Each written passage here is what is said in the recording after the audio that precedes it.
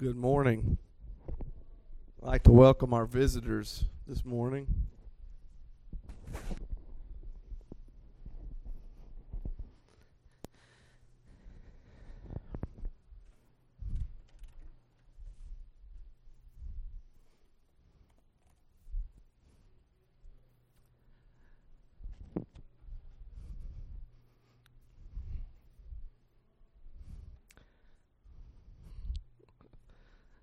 As Brother Pat mentioned, we're in Hebrews chapter 10,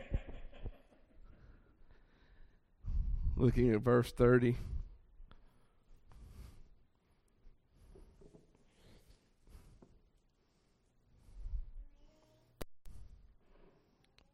That's right.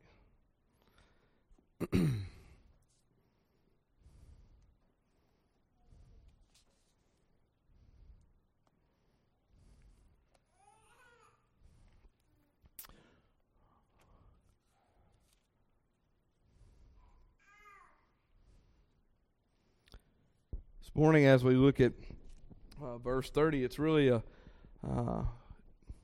towards the end here of a completion of a thought that really began many verses ago, but ultimately for its immediate context, we'll look back to verse 26 as we have in the weeks previous, and we'll read there that we be reminded why we are receiving the text and what its purpose is. Verse 26 from Hebrews chapter 10, "For if we go on sinning willfully after receiving the knowledge of the truth, there no longer remains a sacrifice for sins, but a terrifying expectation of judgment and the fury of a fire which will consume the adversaries.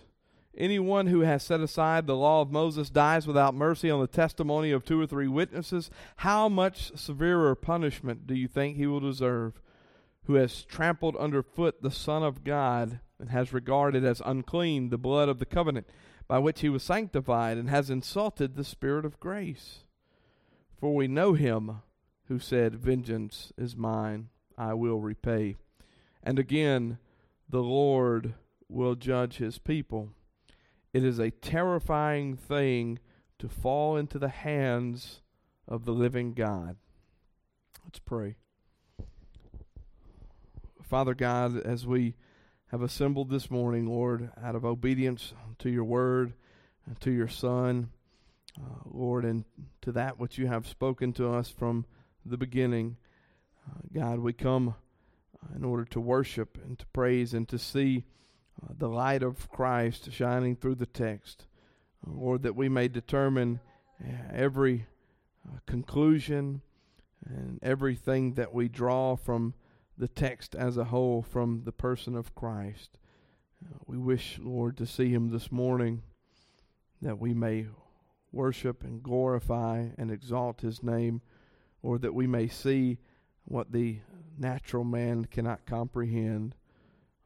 For one, Lord, it will result, as we know, in the salvation and sanctification of souls belonging unto Christ, but ultimately that it would reap a bountiful harvest of glory from man unto you, O God. We pray, Lord, that you would have your way with the text, with the lips of the preacher and the tongue, Lord, and with the minds of the congregation, that we would see that which you have set before us as a feast.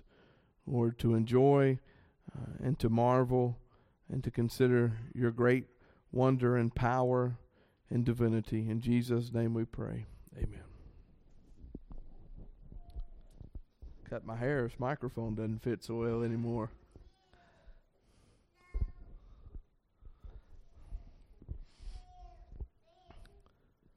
This morning we want to look, as I said, at verse 30. It says this, "For we know him who said, 'Vengeance is mine, I will repay,' and again, 'The Lord will judge his people.'" This particular verse is coming sort of as a conclusion to what began in verse 26 as the statement is made, "For if we go on sinning willfully." And after that, we see that there's an expectation, terrifying as it is revealed, of judgment for the Lord's adversaries, for those who deny the work and words and sacrifice of Christ. It's depicted from verse 26 to verse 29, and the question is posed there in the last week's examination of verse 29, how much severer the punishment do you think he will deserve? The question is not there, should he or will he deserve punishment, but the question is, how much severer do you think it will be, he who has trampled underfoot the Son of God? And then this morning we see, for we know him. The declaration has been made that punishment will be handed out, and it is revealed from verse 26 to verse 29, the wages of sin, that being death, but ultimately the wrath of God that abides upon the head of men who deny the Christ and the Word of this living God. And this morning we see with the beginning of verse 30, it says, for we know him who said. And as always, such small and short seemingly words can carry with them such great revelation, such great truth. And it is no different in this morning's text. I want us to begin by looking at the first word there, for. We have from verse 26 to verse 29, those who are willfully sinning and now are to be looking for judgment and punishment, to be looking for this terrifying fire, this terrifying condemnation. And yet verse 30 says, for we know him. And the first words therefore serve as to remind us that there is evidence. The word for is there to reveal that all that has been said in verses 26, 27, 28, and 29 are not just some new idea that come at the hand of the penman of this epistle, but it is to remind us rather, that there is great evidence throughout the entirety of the text of Scripture that these things are necessary and reality for those who continue in sin. This morning, as we look at the text, as it often seems that it would be speaking to those who do not know the Christ, but the reality is that this is an epistle written to Hebrew people, and it is still alive today and preserved by God, because it is as well for the church to be reminded with the word for here that there is evidence, there is information already known to the church and to the people of God, and it is in supporting favor of these things present in the preceding verses for which this evidence is given. This evidence is given here with the word for to remind us that God throughout all of time has revealed his justice and his judgment and his declarations of both those who are found righteous and those who are found unrighteous. Here we see today the culmination of all that we have known. The word for here is indicating that there has been a constant foundation laid for the punishment of sinners due their sin. That is to say, in maybe a more palatable way, that the word for here is giving us evidence and reminding us of it, that God has consistently said the wages of sin is death, and he is not at any point reneging upon that which he has declared. It means that the church cannot take any liberty with the text of Scripture or with sin or what God has ever called sin and say that it is no longer such.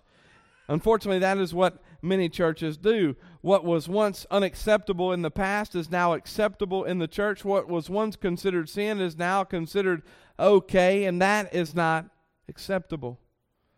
The word for here says and declares that God has remained unchanging. And we have evidence to support such a constant foundation laid not only for the punishment of sin, but for the person and the character and the attributes and the expectations of God. This foundation has been laid since the very first word was uttered to man, and even in some sense before man ever existed. For we have accounts of this God from nothing forming everything and speaking. And it resides within certain verses as they show us those things before man was created, that God has retained and has always had the power over all things and sovereignty over all things, that his will shall be forever done. A foundation is laid from the beginning, and it's one that reveals most certainly the expectation of God that men should be found righteous and holy. That is the expectation, that is the benchmark that is set in Christ before man was ever created, that there should be perfect righteousness, perfect holiness. In one sense, if we understand that creation began from nothing and God was present eternally before that, then it stands to reason before the earth and all of its inhabitants and creatures, both living and living things and inanimate objects, before they were created, there was only God and there was only righteousness. Now, why in the world do we think that God would, in a universe, so to speak, where there only exists God and perfect righteousness, why would he create so that there would be unrighteousness, so that there would be the exact opposite of holiness? Indeed, what we understand is that when God created, his expectation for man was to be upright, righteous, and holy. At the very same time, his persons determine that the expectation of men may indeed be punishment should he be found sinning against God without the applied sacrifice of Christ. That is to say, God has had this expectation of men that they be holy, and at the same time he declares that men may have an expectation of him. If we be not holy and without Christ, the Son of God, if we deny the Father or the Son, therein denying both at the same time, we can expect that God will punish sin. As God expects righteousness, we can expect if there is a lack thereof, there will be punishment. Should we be found sinning? Should we be found trampling underfoot this Son of God? Should we be found regarding as unclean this blood of the covenant by which he was sanctified, as it declares back in verse 29? An insult to the Spirit of grace. Again, the word "for" is actually no small word at all, but it is a short word with a powerful ability to relay the message of the gospel. A short word with a powerful ability to relay the message of the gospel. That is, that Christ is perfect righteousness, that man is something short of that. Indeed, greatly fallen short of that.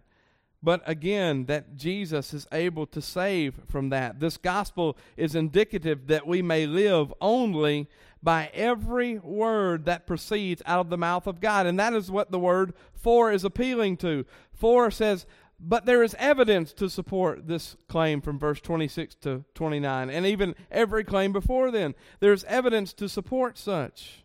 We may believe that we don't live by simply one verse of the Bible, or by our favorite verse, and we don't live by one commandment or by 10 commandments, but all that God has revealed from his own mouth to man. What a great grace, what a great mercy.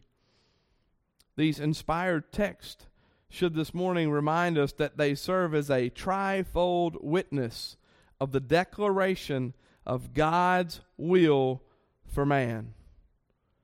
There is a witness of the Father and of the Son and of the Holy Spirit that God has declared his will for man. His will for man being fallen man, that he should be righteous, and that if he believe in the Son of God, that he should be saved, but as well his will for this God-man, very God in the flesh, Jesus the Christ, before one man, before one object was ever created, that this man, Jesus the Christ, should come in the flesh, go to the cross, die, be buried, risen, and then resurrected and ascended to save this mankind. In as many ways as the believer is to trust in those seemingly good promises of God, like we say, that we rest in these everlasting arms of Christ, that we trust that when He says, if we believe and we shall be saved, that we are as such. And if He says that He will deliver us, that we believe that. And those things are easy for Christians with lips to reconcile, that we believe those things and we accept them. But in the same manner as we are to trust in those seemingly good promises of God, He likewise calls us to trust in the declaration of judgment that comes from God and the warnings contained in the text. So as much as you believe God when He says that He has saved you, you must as well believe when He says He is punishing sin that He is certainly doing that. He is doing that both temporally and spiritually, eternally. We know that there are some punishments for sin this side of heaven, this side of eternity, even better stated. And for those who continue to sin willfully and trample underfoot the Son of God, those who deny the power of godliness, there shall be punishment eternal. The wrath of God, the presence of His hatred. Here we must see that we are to trust as well in the judgment of God and the warning of God of the expectations of such judgment. Ultimately, the text is a testimony again that God has done in times past, God is doing in times present, and God will continue to do in times future. Just as He has spoken, He will do. What that means is, for the sake of the context of this morning's and the last few weeks' examination of verse 26 to verse 30, that we may ultimately see that God has punished sin in the past, just as He has said. God is punishing sin currently, as we are seeing, most specifically in America. Very easy to see, and God will continue into the future to punish sin. What we see is there's no escape here at the will or at the hand of man by which we may somehow skate around God's judgment. He has spoken, and He will do. The burden of proof is now quickly and fully satisfied to an infinite degree with this small word "for," because it declares that there has been many proofs. Many proofs. And we're not waiting for God to prove that He will punish sin, but we are seeing that He has and that He will and that He is. Burden of proof is satisfied. But it does not end with the small word "for" there, the short word. It says, "for we." Another wonderful declaration if we be counted in the we, if we be understanding of who is to receive this epistle and what they are to glean from it. "For we" declares that this is no lonesome declaration. This is no single testimony. And this is no characteristic given by one man by which we may see the gospel, but this is the light by which all men, the entire church, may read this verse and interpret it properly. Not a single testimony, but as sure as the Father and the Son and the Holy Ghost have testified, and we have seen with the word "for," so as well does the church, because it says "for we," collectively speaking. A collective group of those who are being saved, being sanctified, and who are effectually already done so. The coupling of these first two words, "for" and "we," extend their reach as they would together appeal to the ones who profess to be studious and of familiarity with the Scriptures.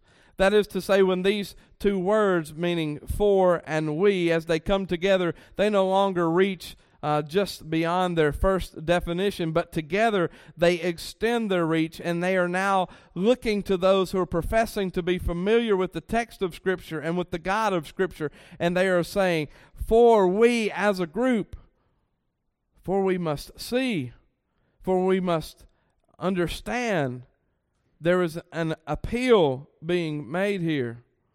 If you are really after God's own heart, if you are truly religious in the sight of God, there will be some understandings of this. There will be some claims to be made, and there will be most certainly those serious expectations, both of eternal life and of eternal death and torment. Should you claim to be a student of the Most High God, that is really what is being said here. This is the appeal. Should you really be a disciple of Christ, you will understand these things. You will begin to see, not with the eyes of man, but with spiritual eyes.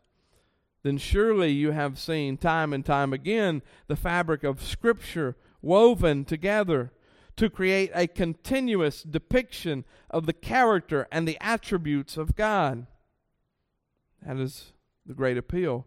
For we together, for we collectively see the testimony time and time again, never disconnecting from the person and work of Christ. We are seeing from Genesis now to Hebrews chapter 10 the testimony of Christ and the expectations of God in righteousness and in holiness. These reveal the character and the attributes, and they are expressed in the punishment of sin from verses 26 to verse 30.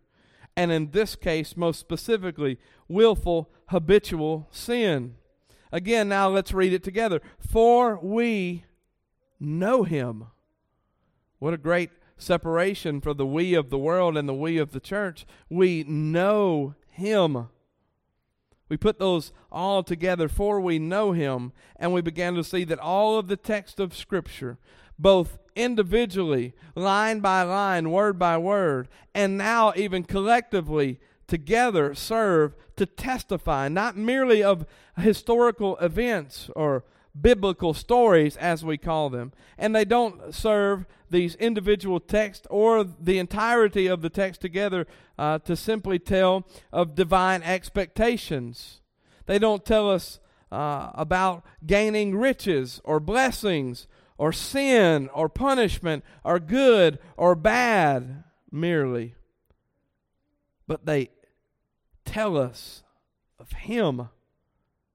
The appeal you see in verse 30 was for we, to say that there is a basis by which we understand the punishment of God, built upon that which we have understood. These Hebrew-speaking people at the time, these Hebrew-minded people and these descendants of the children of God, of Israel, as we would say, they had this historical basis by which they claimed to know God.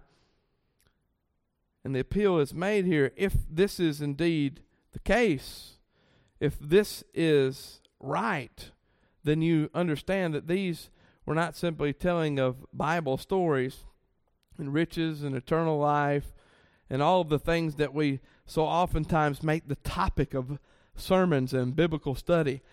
But indeed, the text actually have been testifying of him. It says, by these not do we only know of sin and punishment, but we know of him.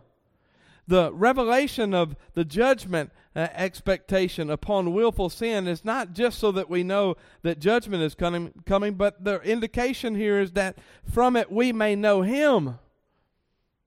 Not that we know simply that we can get eternal life, not that we know that we can have righteousness, not that we can know if we don't do these things we'll be punished, but rather that we would know him. For we know him.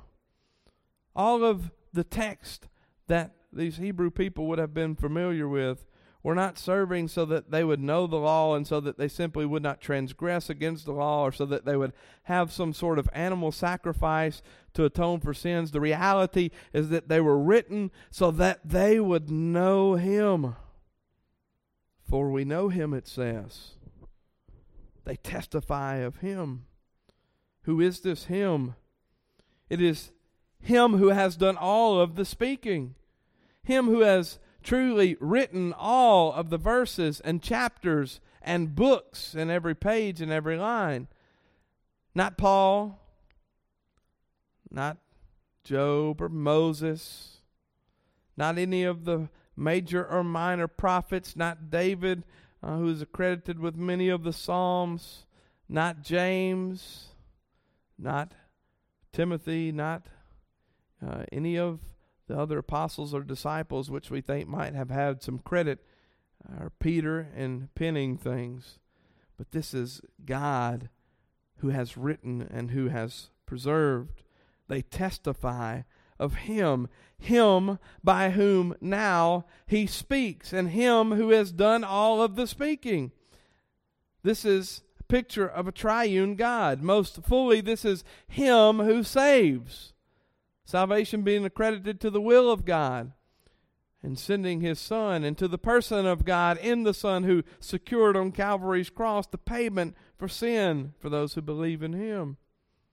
This is an appeal, for we know Him, God, an author, an executor of divine, temporal, and eternal will. God who is sovereign. God who is in control and all-powerful and all-knowing. One who is not able to be overthrown by the attempted thwarting of men or women or principalities or powers or rulers of darkness and spiritual wickedness in high places. This is the God who is not at all affected by those things. Those things and those powers are those which deceive men. Spiritual battles which must be won in Christ. Spiritual battles that are indeed won in Christ. There is no worthy adversary known, not worthy of expecting a possible victorious outcome over this Him of who we speak. There are none who may challenge and find even the smallest of chances against our victor, our Savior, and our friend, and that is who the text is speaking of. Those who are familiar with and now recall to mind Deuteronomy chapter 32, if you'll turn there. For we know Him who said these things, quoted specifically from there.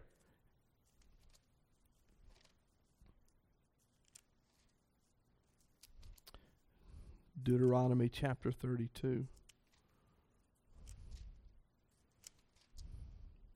We're going to begin looking. Verse 15, it says, But Jeshurun grew fat and kicked. You are grown fat, thick, and sleek. Then he forsook God who made him, and scorned the rock of his salvation. They made him jealous with strange gods. With abominations they provoked him to anger. They sacrificed to demons who were not God, to gods whom they have not known. Whom they have not known. New gods who came lately, whom your fathers did not dread. You neglected the rock who begot you, and forgot the God who gave you birth. The Lord saw this and spurned them because of the provocation of His sons and daughters. Then He said, I will hide my face from them. I will see what their end shall be. For they are a perverse generation, sons in whom is no faithfulness. They have made me jealous with what is not God. They have provoked me to anger with their idols, so I will make them jealous with those who are not a people. I will provoke them to anger with a foolish nation. For a fire is kindled in my anger and burns to the slowest part of Sheol and consumes the earth with its yield and sets on fire the foundations of the mountains. I will heap misfortunes on them. I will use my arrows on them. They will be wasted by famine and consumed by plague and bitter destruction. And the teeth of beast I will send upon them with the venom of crawling things of the dust. Outside the sword will bereave, and inside terror, both young man and virgin, the nursling with the man of gray hair. I would have said, I will cut them to pieces. I will remove the memory of them from men, had I not feared the provocation by the enemy, that their adversaries would misjudge, that they would say, our hand is triumphant, and the Lord has not done all this. For they are a nation lacking in counsel, and there is no understanding in them. Would that they were wise, that they understood this, they would discern their future.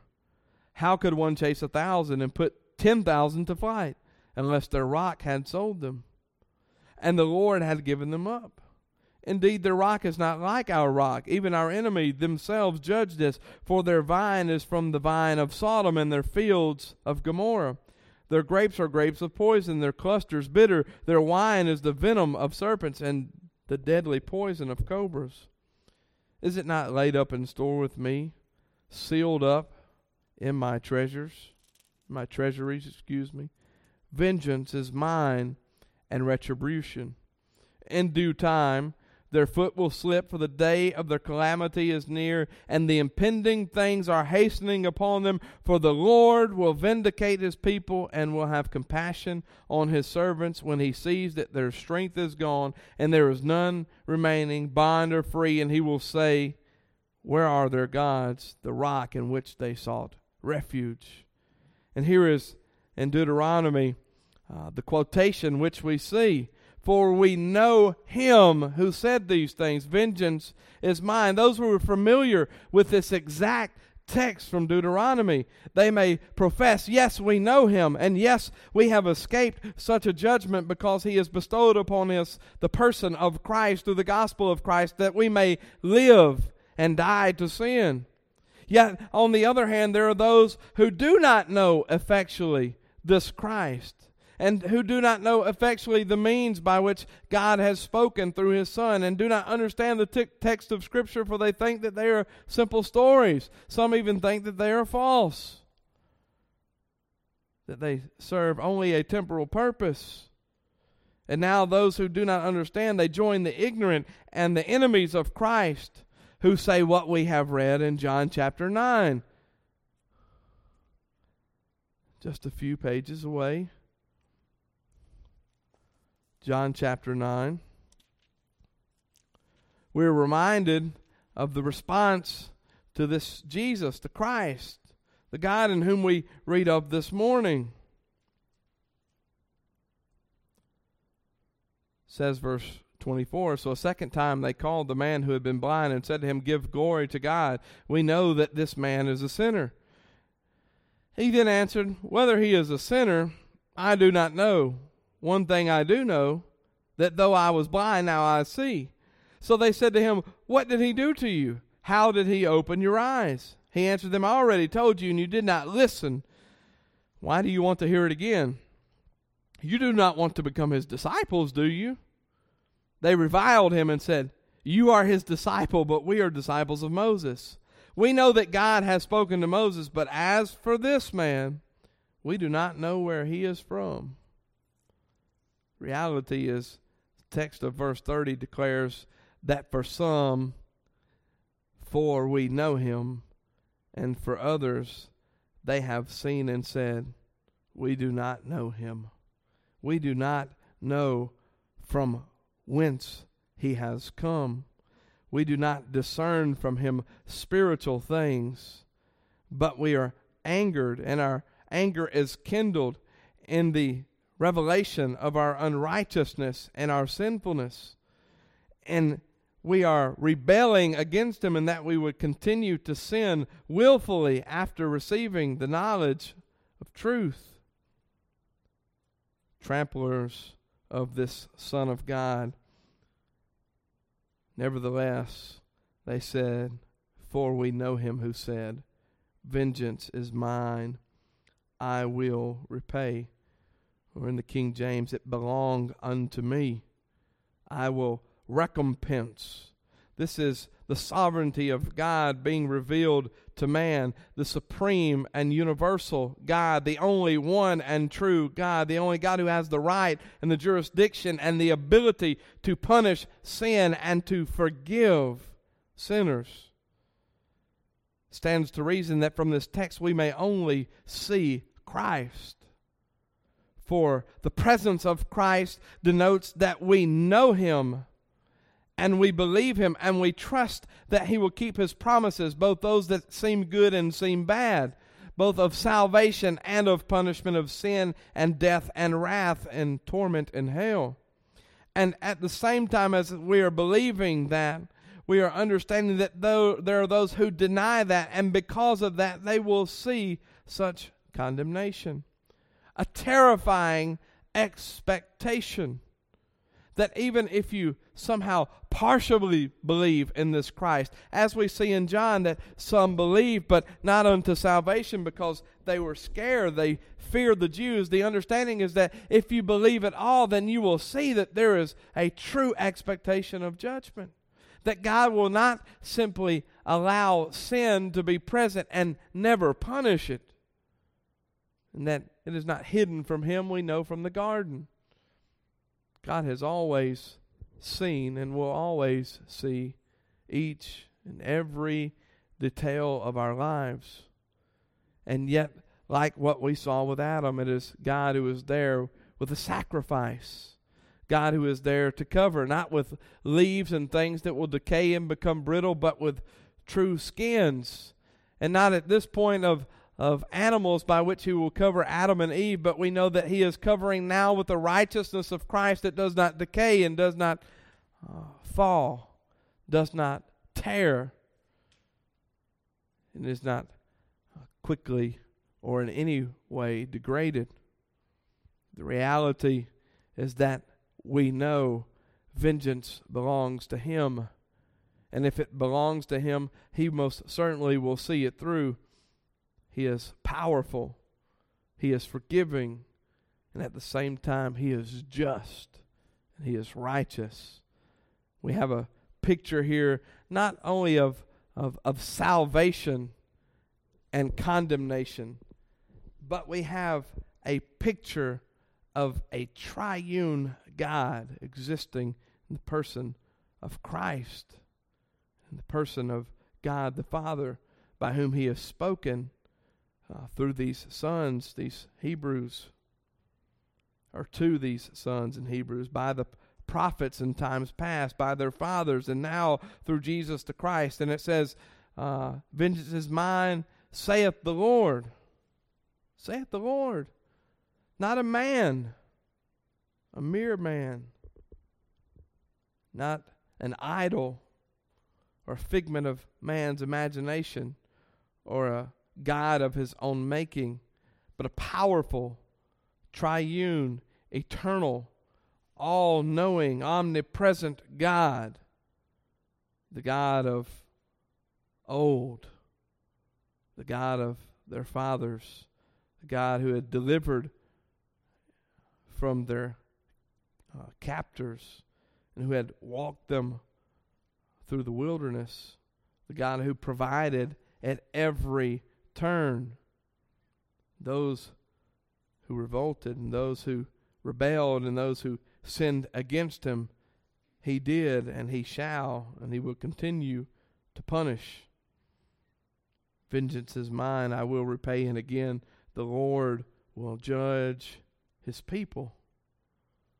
By which we ask and we see now, do we make Christ Jesus our Lord?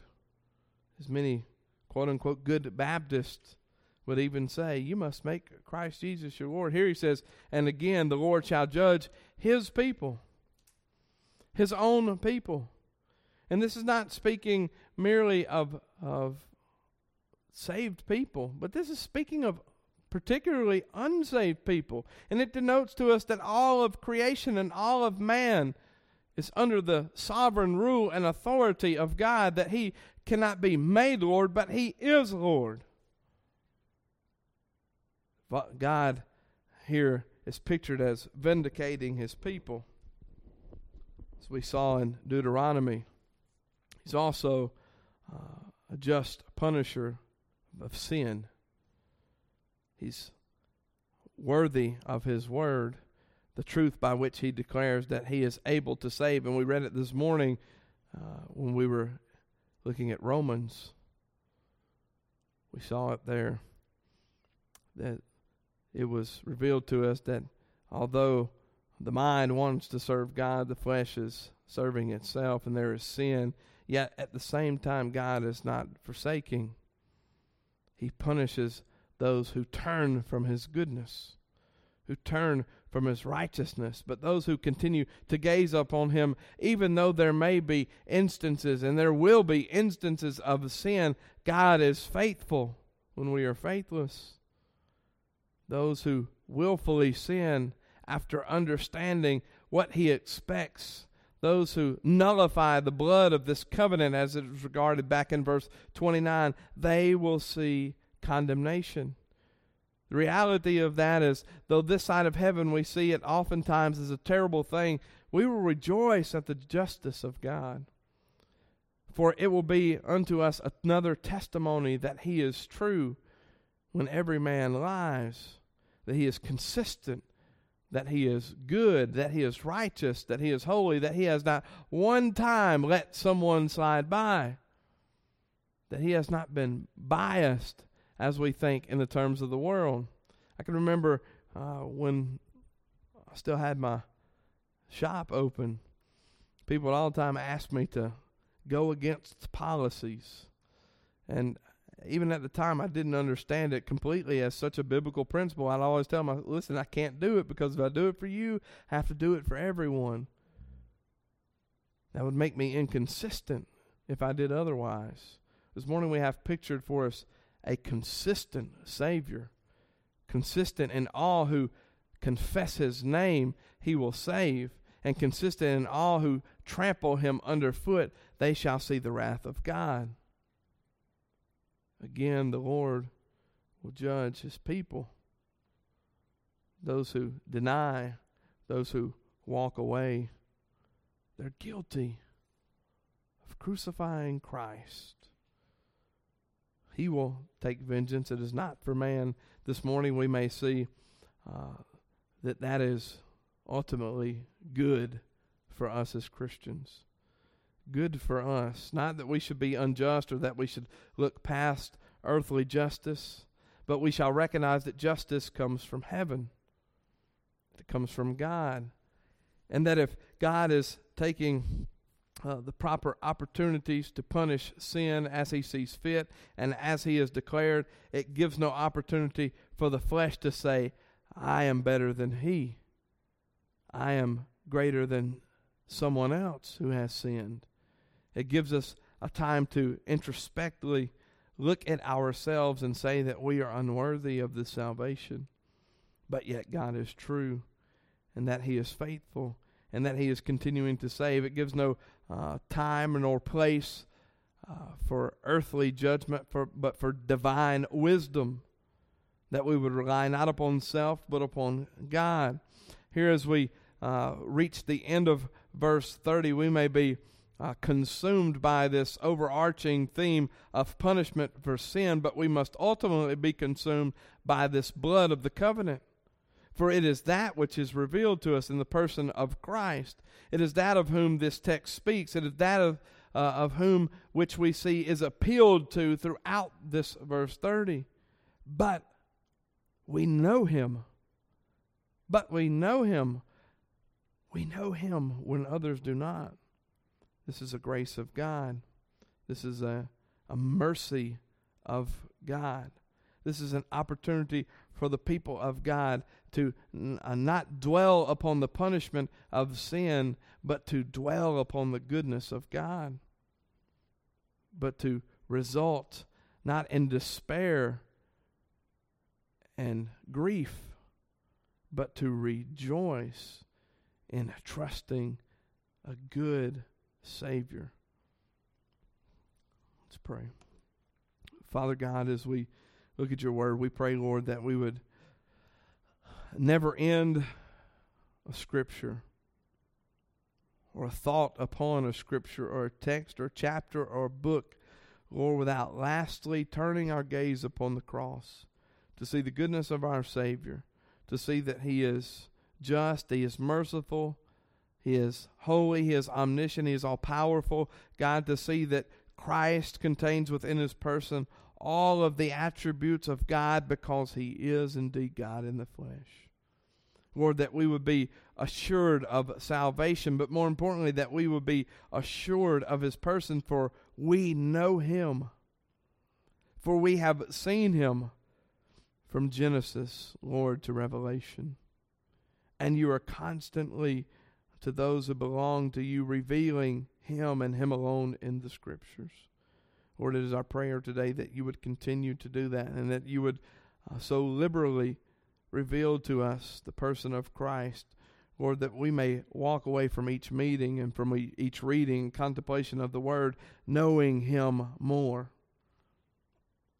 Lord, not for our own sake, but for Your glory and for Your honor, that it may reap eternal benefits, of course, for us in glory, because we will be present, reigning with the Christ, but ultimately that He would receive the glory and honor and the exaltation which is due His name. Lord, we pray that You would bless us, Lord, that You would receive our worship this day, that You would bless the meal that we would have together in the fellowship, that we would have all things in common for the sake of the church and ultimately for the sake of our Savior and for Your name. In Jesus' name we pray. Amen.